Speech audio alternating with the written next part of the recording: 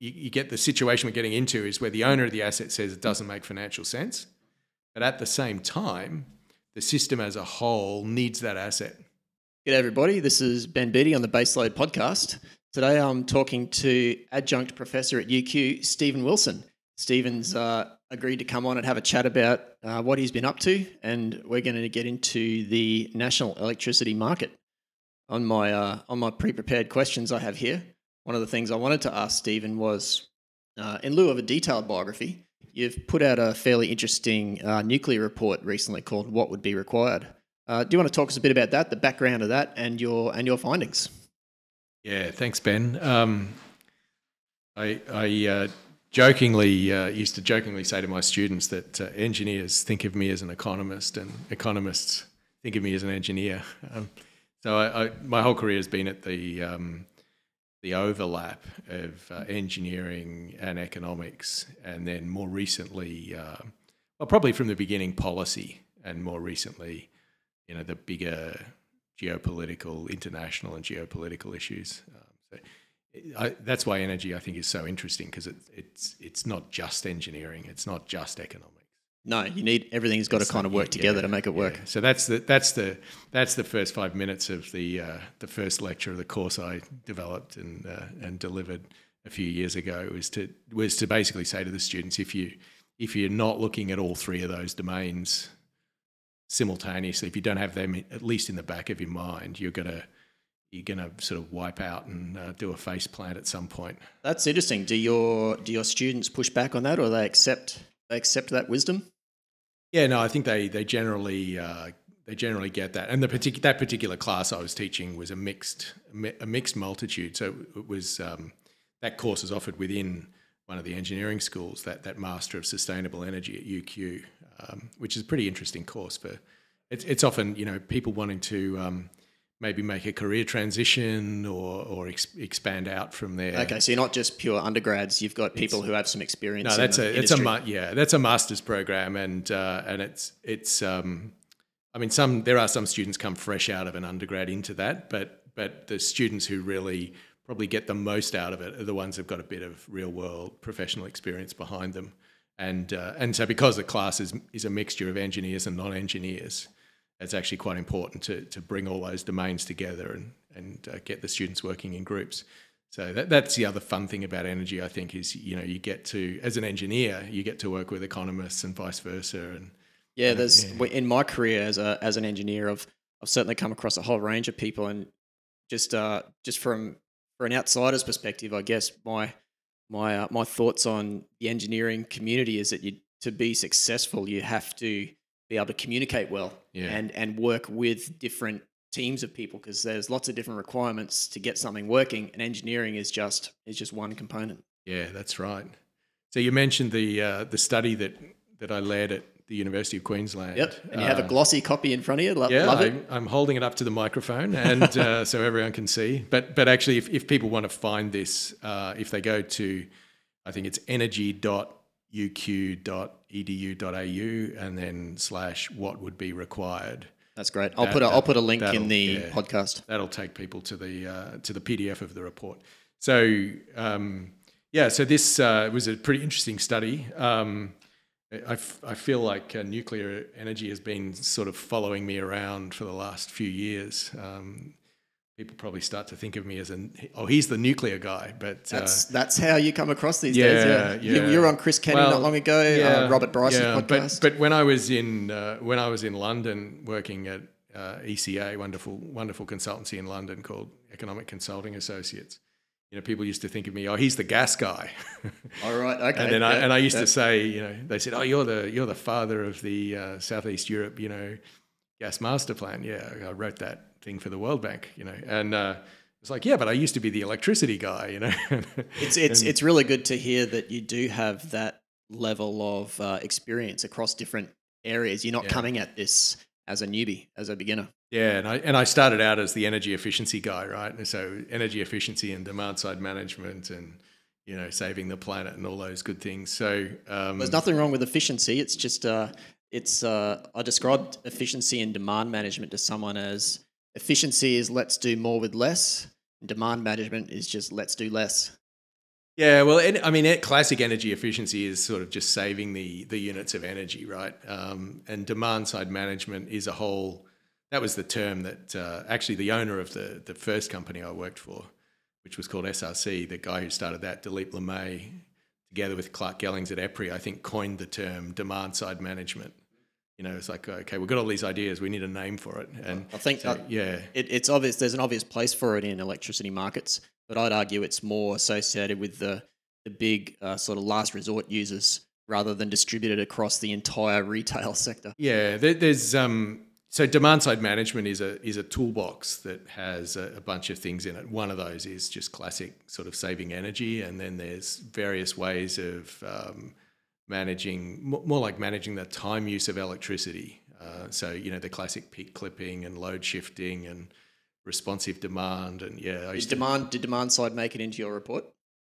No, so the UQ study you're referring to, the what would be required study, is focused on a specific topic related to nuclear energy, and so the backstory of how that came about is a wonderful UQ alumnus called Barry Murphy, who studied chemical engineering back in the day at UQ and went into the oil and gas industry and ended up running Caltech's Asia Pacific. The lefties will hate him. Well, but Barry's an interesting guy, right? Barry's concerned about climate change, and he's obviously retired for many years now from the oil and gas industry, but he had become concerned that people were not taking seriously probably the most one of the most powerful levers that we've got to reduce CO2 emissions. So you got people telling us they're concerned about emissions, but then unable to say the N word. Yeah, that's right. And so, and then there are a whole lot of people focused on the ban that exists in Australia. So the legal bans in federal law, and of course also in state law in most of the states. That's a really interesting point because you would engage with quite a few people from overseas, and from overseas looking in, it mustn't make much sense that there's a ban on it. Yeah, well, Australia's definitely an outlier.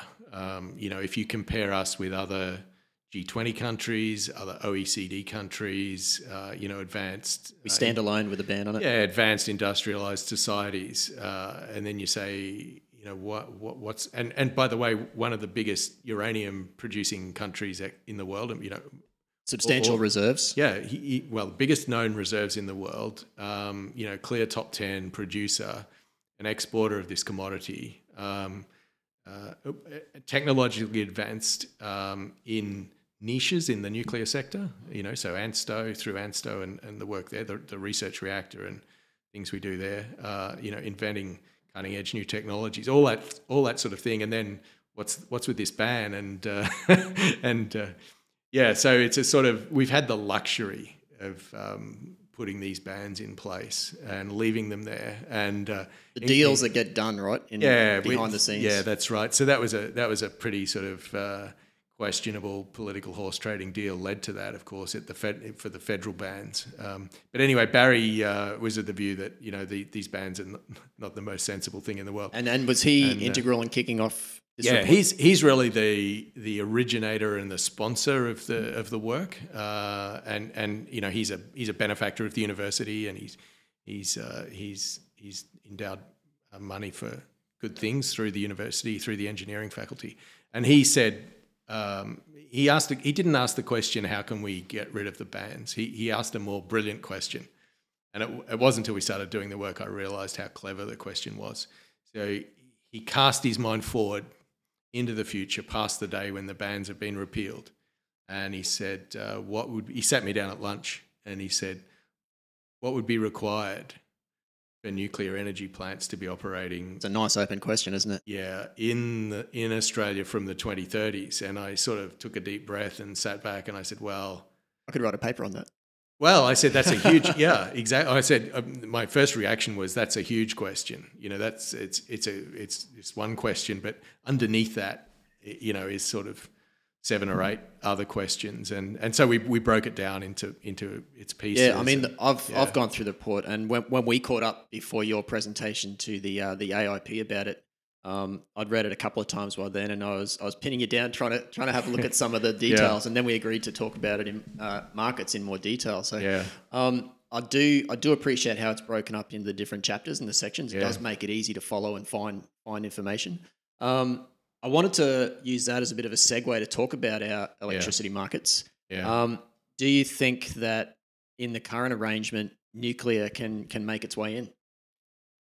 Well, to get for nuclear to find a place or to have a place in the Australian electricity system and in the market, there's a whole lot of pieces that have to come into place.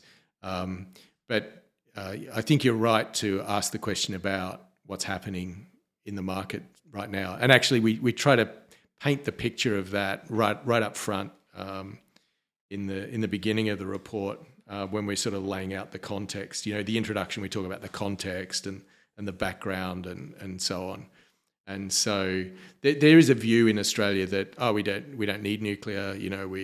And 20 years ago the view was probably we've got plenty of very low cost coal, and then we've also got gas, and of course we've got the big snowy hydro scheme and all those things. So we just don't really need nuclear. And we've been very lucky in Australia, I think, with our resources, and continue to be very lucky, although I would argue that we're heading into some pretty unlucky, or not even luck, because luck implies it's happened by chance. We're heading into some dangerous territory market-wise. I don't see how the market can sponsor new generation or baseload. Yeah. And I believe, despite what the renewables lobby claims, and whether people agree with me or not, they've disparage the term baseload to the point where people don't think it exists. Yeah, that's very true.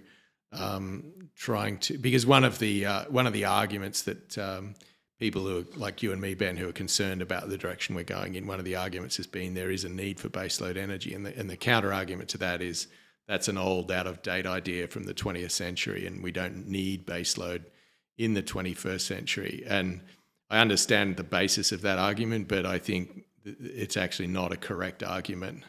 It's a bit too glib for me. I think they're glossing over a lot of the fundamentals needed out of an electricity system. Yeah. So the term load, you got to understand what load is. Demand. I mean, what we're talking about is what's the minimum level of instantaneous load on the system, at all times. And you're talking like a 3 a.m., 4 a.m. Yeah, period. So that's right. So the lowest instantaneous load on the system is usually in the wee small hours in the morning, obviously. I mean, historically that was around 15,000 megawatts, 15 gigawatts. Across the NEM. Across the whole 5 regions of the national market, in Eastern Australia. And, versus an average load of about 22 and a peak of anywhere from sort of 30 to 35.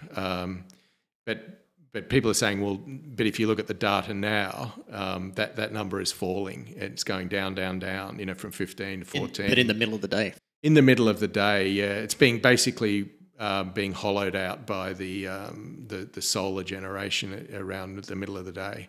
And so what people are really looking at when they look at those numbers and they say minimum load is falling and falling and falling, they're actually looking not at total load, they're actually looking at what I would call residual load, which is the actual consumption of electricity minus the so-called behind-the-meter generation, and then that residual that's left, which used to be all the load, right? But now it's kind of the residual load. And collectively, that's still the bulk of the energy. But of course, people are not stopping electricity use during the day. It's just that the solar power that's not metered it looks like it's disappearing. Yeah, so they've got this sort of DIY part-time little generator sitting on their roof, and then but by the way, when needed, we'll just pull what we need from the grid. So ironically, although the amount of energy that's being called upon from the main system is not as large as it would be without that. Actually, the total energy on the main system has been roughly flat. So this has been basically cancelling out growth on an annual energy basis. But ironically... Which is kind of an efficiency type thing where you've got LEDs, you've got switch mode power supplies. You've got a lot of variable speed drives. So let's come back to that point. But we'll just close off this point. So I think the key thing is that we're having this this reduction of the midday load, and that is so the irony here is that the customers are actually, in a sense, relying on the main power system more than they were before. And the reason I say that is the main power system, people call it the grid, say, is being asked to do a more and more difficult job because it's having to ramp up and down much more. And the balancing task, this is the key point that people always need to understand, is that you've got in a power system, you've got to balance the supply and the demand, the generation and the load almost exactly every second of every day. That's why we use a frequency signal, because it's so fast, it's so reliable, and it's so sensitive. So you're balancing within a sort of very narrow margin, trying to keep the operator is trying to keep that frequency, which the frequency is the indicator of how well balanced the generation and the load is, and they're trying to keep it within 50.15 hertz and 49.85 hertz. That's the sort of that's the engineering task. That's the engineering task. The economic task is to pay for it somehow. Yeah, that's right. And so when you ask the main system to do a more and more difficult job, ramping up and down more rapidly and all the rest, and to do so with less less energy sort of revenue than it would otherwise have, then you drive costs up. That's what I say to people. I say that your wind and solar can reduce the wholesale price. We're talking about the bid stack and those things, and you can therefore meet your demand theoretically with a lower priced fuel cost from your generators and gas and hydro. However, it imposes other costs which apply 100% of the time. Whether the solar panel's working or not, it still costs when it's not there. So I like to say to other people, what does your solar panel cost at night time? Yeah. So actually, this is a really interesting point, Ben, because you've actually touched on one of the issues that people thinking about energy efficiency and demand side management, right back in the early 90s, well, in the 80s in the US and in the early 90s in Australia. One of the sort of challenge, a sort of a policy question, or maybe a sort of little paradox, was that the cost structure of the industry was not reflected in the price structure of the tariffs. And so if you looked at the cost structure of the industry, you had a lot of fixed costs, obviously all the generation assets, plus all the transmission assets, plus all the distribution assets. You got a lot of fixed costs in the industry. And then relatively small variable costs, basically fuel, the coal and the gas, plus the operation and maintenance costs. Because back in the day, sort of the 80s and 90s, fuel was, there was heaps of it and it was easy to get, and there was export markets and mining booms and all that stuff was happening. Well, but the other thing is that we sort of put the customer in a sort of volumetric-based, variable charge-based mindset. So if you look at, even today, you look at your electricity bill, you will see a fixed component there. There's so many cents per day to have the connection, whether you use it or not. And then there's and this many cents per kilowatt hour, whether that's 20 or 25 or whatever deal. So it is split up between fixed cost and consumption costs. You do have, your bills do have a fixed component and a variable component, but relative to the structure of the industry, the cost structure of the industry, the fixed component is small and the variable component is large. And what that actually does is it incentivizes the industry to sell you more units, which is why historically the industry didn't like energy efficiency and demand side management. Yes, Ergon used to sell air conditioners.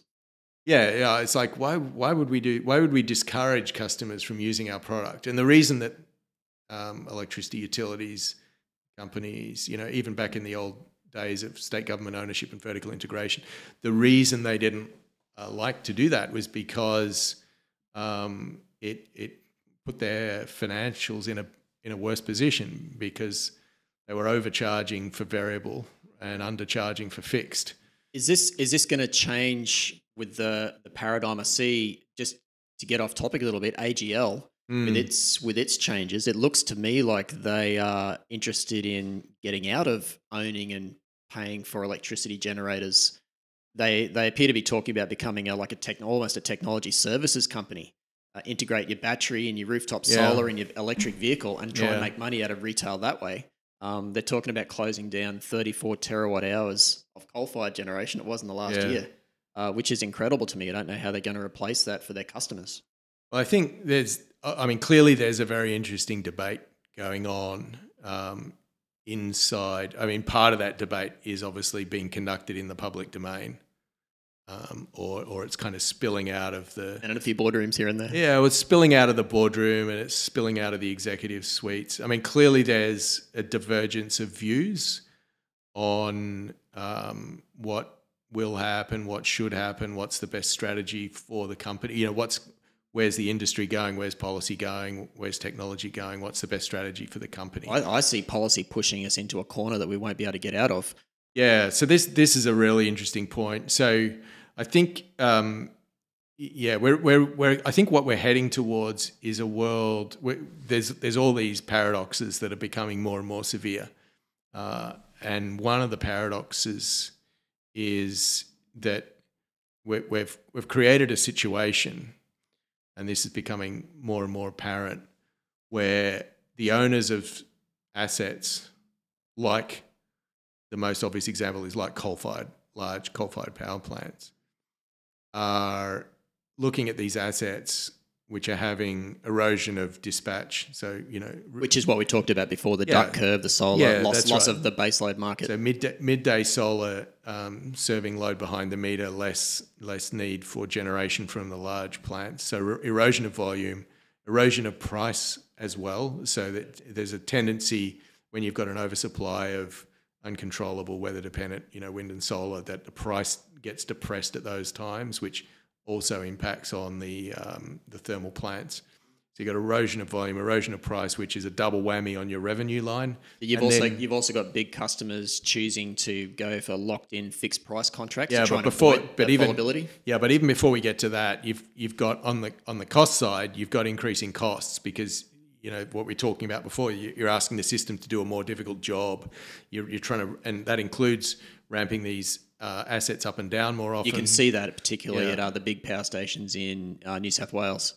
They're ramping like half load. They're down sort of minimum load during the day and ramping up over the course of about 2 hours in the afternoon. So they're being pushed harder and harder. This is going to increase wear and tear. Early failures. Yeah, it's going to drive up maintenance costs. And then at the same time, you're in an environment where people are saying... You've got no future. Yeah, you've got no future. We don't need those assets anymore. And so, when you start to move the dials in these very adverse directions, you get to the point where the owners of these assets will say, actually, financially, commercially, it doesn't make sense for us to keep this asset in operation. We'd probably be better off retiring it early. And you've also got a lot of pressure from the public and the media and the politicians, which is working against them actually raising their bidding price to actually pay for some of this. Yeah, well, that's probably... See, I don't understand how AGL can have $30 a megawatt hour running and fuel costs combined for their coal across their fleet and still lose $400 billion in the last year. That was out of their annual report. Yeah, well, that's an interesting question, but I think the paradox that I think we should be aware of here is that when you get the situation we're getting into is where the owner of the asset says it doesn't make financial sense, but at the same time, the system as a whole needs that asset. Yeah, so this is getting us to one of my questions I really want to talk to you about. Like the purpose of the market, I see is partly to balance supply and demand, but it's also got to build generators that do the job. Yeah, that's right. So now you're coming to the theory and the philosophy of electricity markets. Yeah, and in your interview with Robert Bryce, only a couple of months ago now, you mentioned that you expected it to fail. If not failing now, the market is destined for failure. And I tend to agree with that gloomy outlook, unfortunately. Yeah, so I've been saying this I've been saying it publicly for at least 6 years, actually. It was around November 2016 when I stood up at the Engineers Australia conference. It was here in Brisbane, and said, is the market? I was provocatively asked. I put up a freeze frame from the Dead Parrot sketch of Monty Python, and I asked, is the market dead or is it just resting? And what was the collective room like? Well, the other question I asked was, are we sleepwalking back to central planning, and would we be better off with central planning than a sort of competitive free market environment? And I thought, because you can't have both; they fight each other. Yeah, this is at the core of another one of the paradoxes that we're confronting. But I sort of thought that after how many years, like 20 years of the market, and a lot of academic papers saying, yeah, it's all a success, it's worked really well, et cetera, et cetera. I thought most people would say, yeah, of course the market is the best way, and maybe some sort of crazy old guy up the back might have. I'm sensing a but coming. Yeah, crazy old guy go, oh no, central planning's better. But I almost fell off the podium when like 2/3 of the room put their hands up and said, yeah, I think central planning's better than a market. Okay. And then I suddenly realised, oh, that's right, it's an engineers conference. It's not an economists conference. There's right? a lot of money in central planning for engineers. Well, but I think engineers, engineers are taught to design things, and you design. We don't question why. We just do. No, you design the whole thing, right? You don't sort of have competition between one part of the design team and another part. You design the whole thing as an entire system, and so that is the engineering way of thinking. And I think engineers also understand, for example, that there's a very inextricable link between generation planning and transmission planning. Yes. So the market, the 1990s market theory said, no, that's okay. Okay, so they said, the economists said, okay, fair enough. The transmission system and the distribution networks, that's a natural monopoly. So we'll regulate that. That's an economic question. I like a group of engineers. You could sit them down and they could design you the most efficient, minimum required with the minimum overhead electricity system to serve the national electricity market. That could be done pretty well. But it can't then design a pricing mechanism. Engineers won't be able to do that in the classical sense. For me, it's almost one of those intangible questions. How do you get to the point where the market works for everybody? Yeah, but I think the work that was done on this was done in the 1980s. It probably even started in the late 70s. That set up what we have now. The seminal work was done by Fred Schweppe and the team at MIT. And I think they started working on it in the late 70s, but certainly they were publishing papers by the early 80s. So they're talking about a clearing price and... Yeah, so the design of what's called the electricity spot market. And the classic book, it was all sort of pulled together into a book that was published in 1988 called The Spot Pricing of Electricity. That's like the recipe book or the Bible of how to design a classic, energy-only electricity spot market. So, and there's definitely engineering thinking and engineering influence in that economic work. There's no question about that. So that's what we started with around about 1998 to 2000 in Australia. Before that. Before that? Yeah. So, the beginnings of the thinking on this in seriously in Australia was in the early 90s.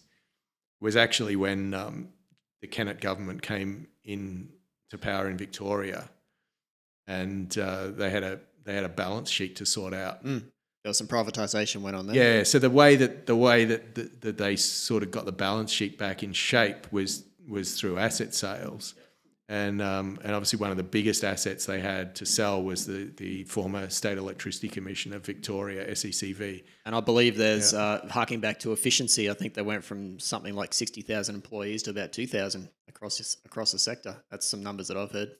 Oh, the numbers I remember from the time, maybe my memory is fuzzy, but the numbers I remember is they went from 10,000 employees to 5,000 and the lights didn't flicker. Okay, yeah. So, which, it reminded me of the old joke. But I once, as a boy, asked my father, Dad, how many people work at Ford? He worked at a Ford plant, and he said, about half of them. and then when I came out of university and arrived in my first job, one of my colleagues in the consultancy, the energy efficiency and demand side management consultancy, was a guy called Linton Parker, actually. So don't know if Linton's listens I'd, to that. I'd be a little bit more harsher than that. I'd say the Pareto rule probably applies. 20% of the people do 80% of the work. Yeah, maybe. But Linton told me a few funny stories from the SEC days, and and he told me those numbers that they cut the workforce by half, and the lights didn't flicker. But I think the other thing that did happen in that era was that when they went from the old, basically the entity that Sir John Monash built, right, greatest general of World War One, given the job of electrifying the state of Victoria, large central power plants and all that. He built that organisation, and that organisation was sort of sliced and diced, cut up horizontally and vertically, and a lot of people were let go. And I think a lot of the old experienced engineering talent left the industry, and there was a move to much more sort of, a lot more economists and finance guys and traders and running the market aspects.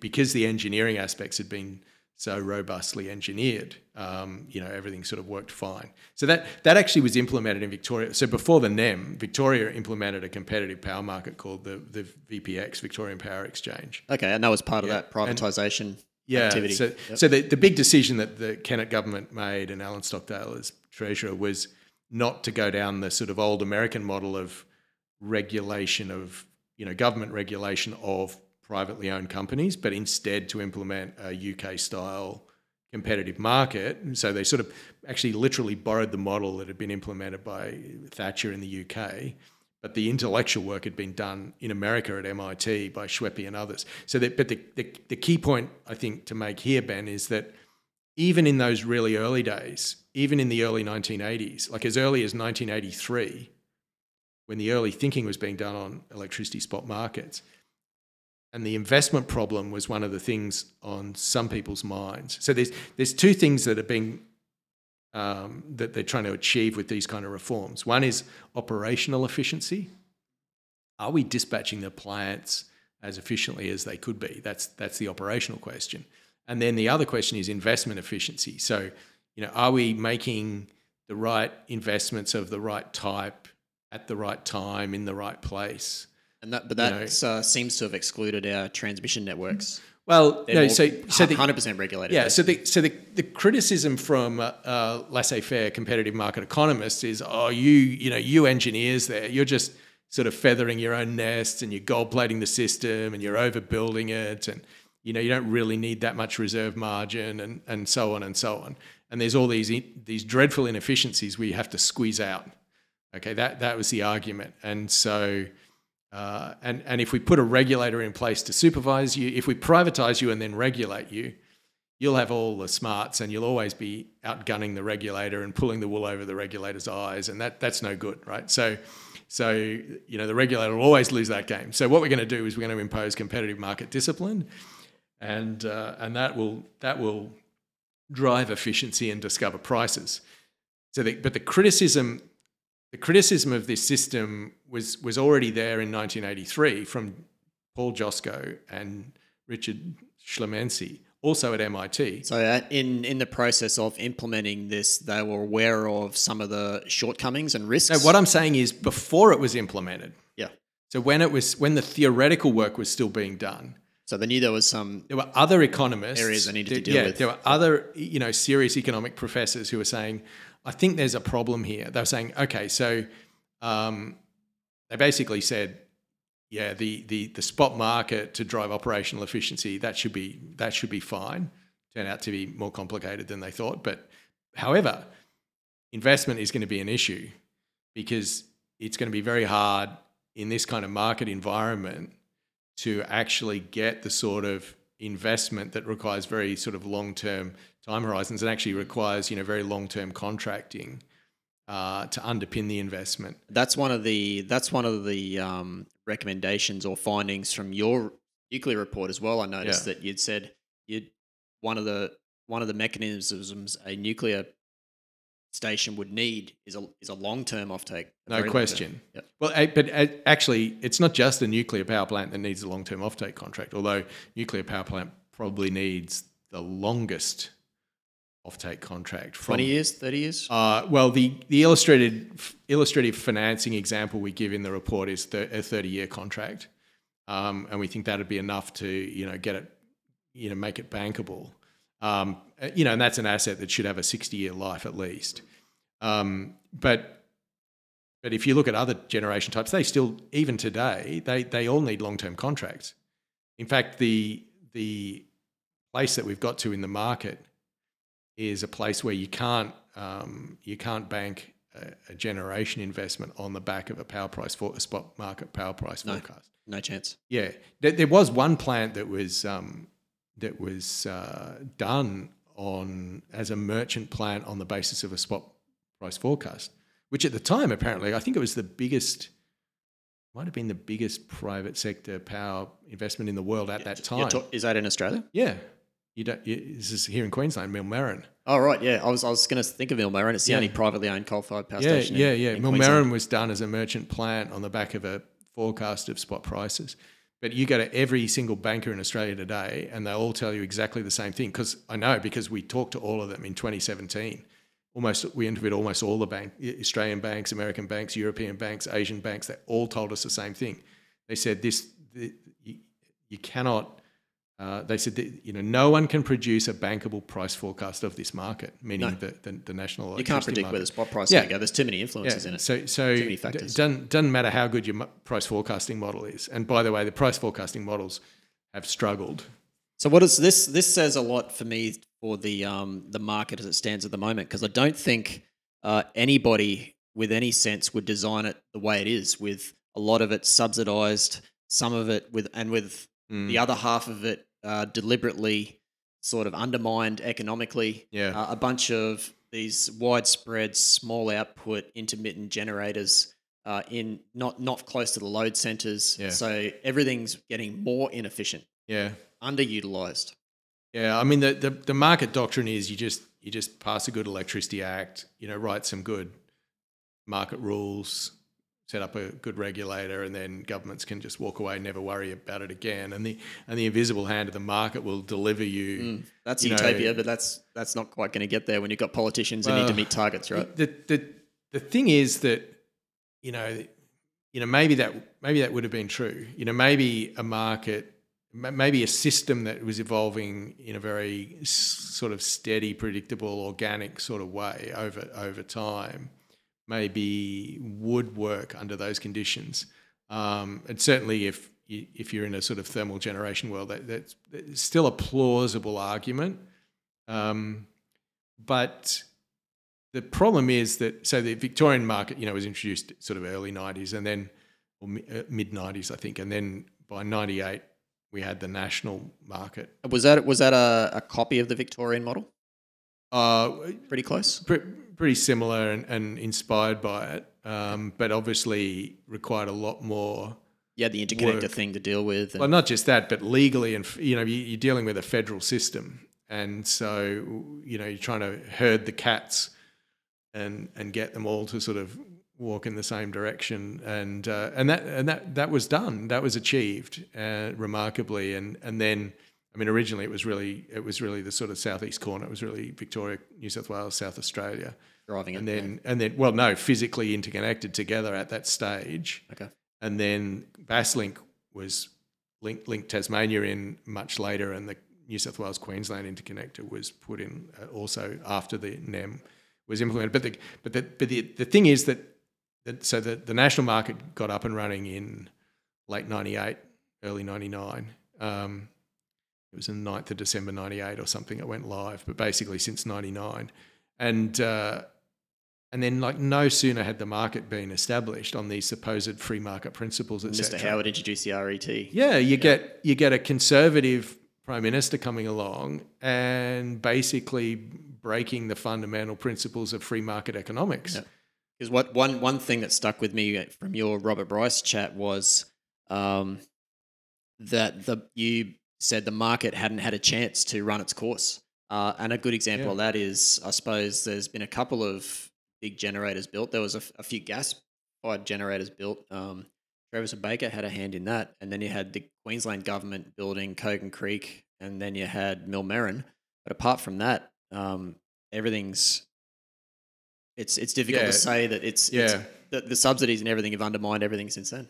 Yeah, so I think one of the things that's interesting to do is look at the assets that the big generation assets that exist in the market today, and even today, most of those assets predate the market.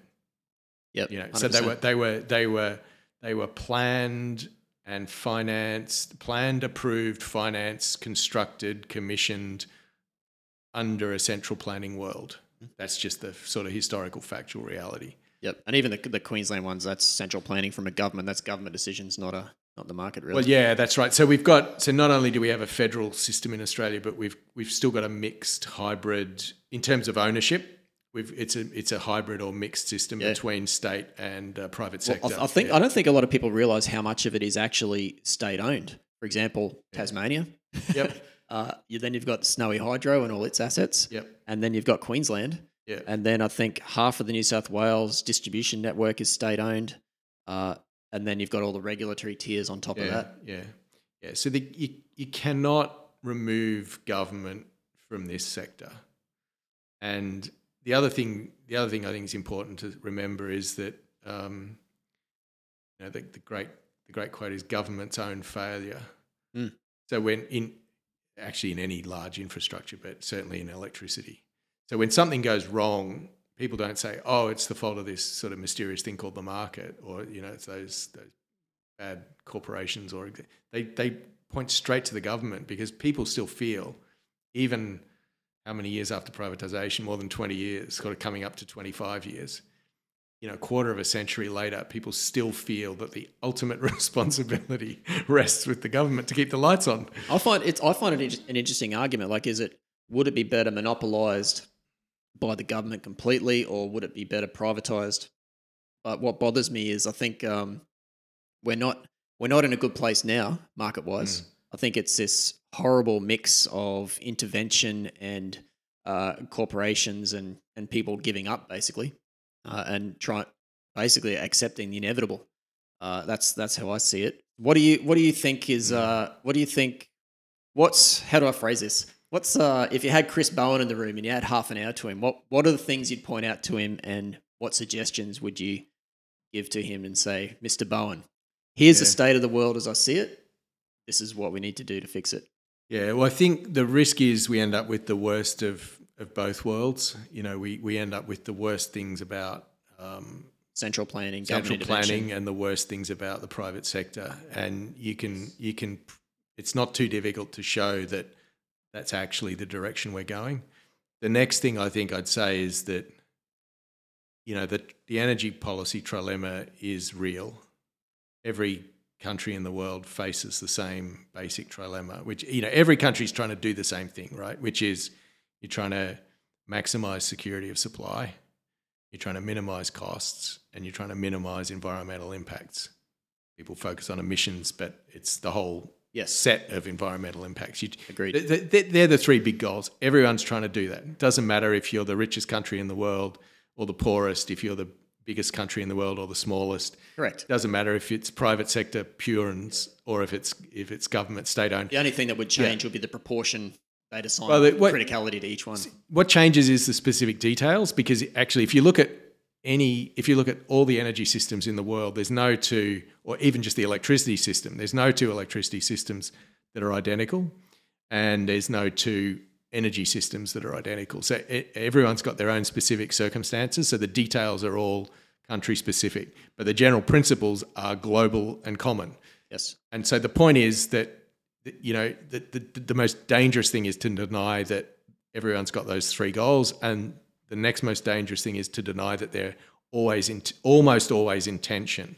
The only time it changes is if there's some sort of shock, or like a technology revolution, or the oil shocks in the 70s, or, know. So my advice to Bowen would be something along the lines of make small changes, control the things you have control of, and minimize your exposure to things you don't have control of. And in that sense, for example, fuel price shocks is a classic, right, this year, with Russia taking out the world's largest gas supplier, taking all that off a lot of the Western world. Yeah. And of course, that's had its impact. People will debate how much impact it's had. You've also had rain, flooding, coal mines, which has made fuel coal generators bid more, a few things like Yep. that. In that sense, nuclear plays a huge role because how often do you refuel a nuclear reactor, a big one, every couple of years? I think the typical fuel reload cycle on a pressurized water reactor in a light water reactor is like 18 months, something like that. Yeah. Okay, but that's certainly not an instantaneous thing like fuel and like coal and gas, and it means you're not up and down like wind and solar. Yeah. So the before we leave today, the market is failing. Is that your general assessment? Yeah, I think so. I think it is. And and I mean, just to link the point you were just making with what I was saying before is that if you look at those three goals you're trying to achieve, Cost, reliability, clean. yeah, that's right. And you look at the technologies and, different technologies, tick some or other of those boxes, to differing degrees. But there's only one technology that ticks all three, and that's nuclear energy. So the one technology that can actually do the things that every country in the world's trying to achieve is the one that we've banned. And so you've got to ask yourself, is that really sensible? Yeah.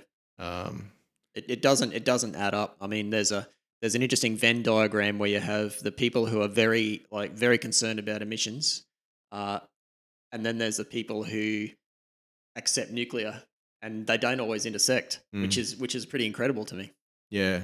Well, I think there's been one of the things that's happened for a long time is that we've been misinformed and misled, and not just on nuclear though. I'd say on a lot of things, but things, definitely on nuclear. Yeah, and but that's starting to change. I think people are starting to realise that they've been misled. And it's interesting because I think if we were to get a nuclear power station, it would have to have some kind of policy support. That would be an incentives or a long-term contract backed by the government in some way. I'm under no illusions about that, but the people who oppose it generally oppose nuclear are generally on the renewables side of things, and they quite often say we can't have it because it's subsidised. It costs too much. Yeah, it's pretty ignoring their own what's in their own ball court. Yeah, it's ironic. Well, the key thing about renewables that you've got to understand is that they're parasitic they're parasitic on the host system. Yeah. Now, they can't survive without. Yeah, you can't have renewables without. They need the host. Yeah. I mean, there's good parasites in nature, so don't take it as a negative term. It's just a scientific fact. That's the role they play, and you can hear that from both renewables advocates and people who think renewables are not a good idea. Well, I think everyone who has an open mind on the question acknowledges that if there was a free market and a level playing field, you would have some renewables in the system without a doubt. Yeah, well, actually, that's what we find. So if you model the system properly, and if you let the model choose between all the different forms of generation, you will find a cost minimising model will choose a certain amount of wind and solar, but only up to a certain point. It won't oversaturate the system. Yes. Right? And that's where I get to in just the mental thought process of it, because like I said earlier, your wind and solar with its very low operating costs can lower the instantaneous wholesale price, but they're parasitic imposed on the existing system. There's only so much the existing system can take before it starts costing a lot more. Yeah, so it's in a symbiotic relationship with the main system, and if it gets out of control, it's a real problem. Yep. It's the fox in the hen house. Stephen, thanks very much for talking to me today. I appreciate it. I hope our conversation has prompted some deep thoughts for our listeners. Yeah, I hope so too, Ben. And it's been a real pleasure talking with you today. Thanks for listening. We'll be back in a week. In the meantime, if you like the podcast, hit the like button, subscribe, tell your friends.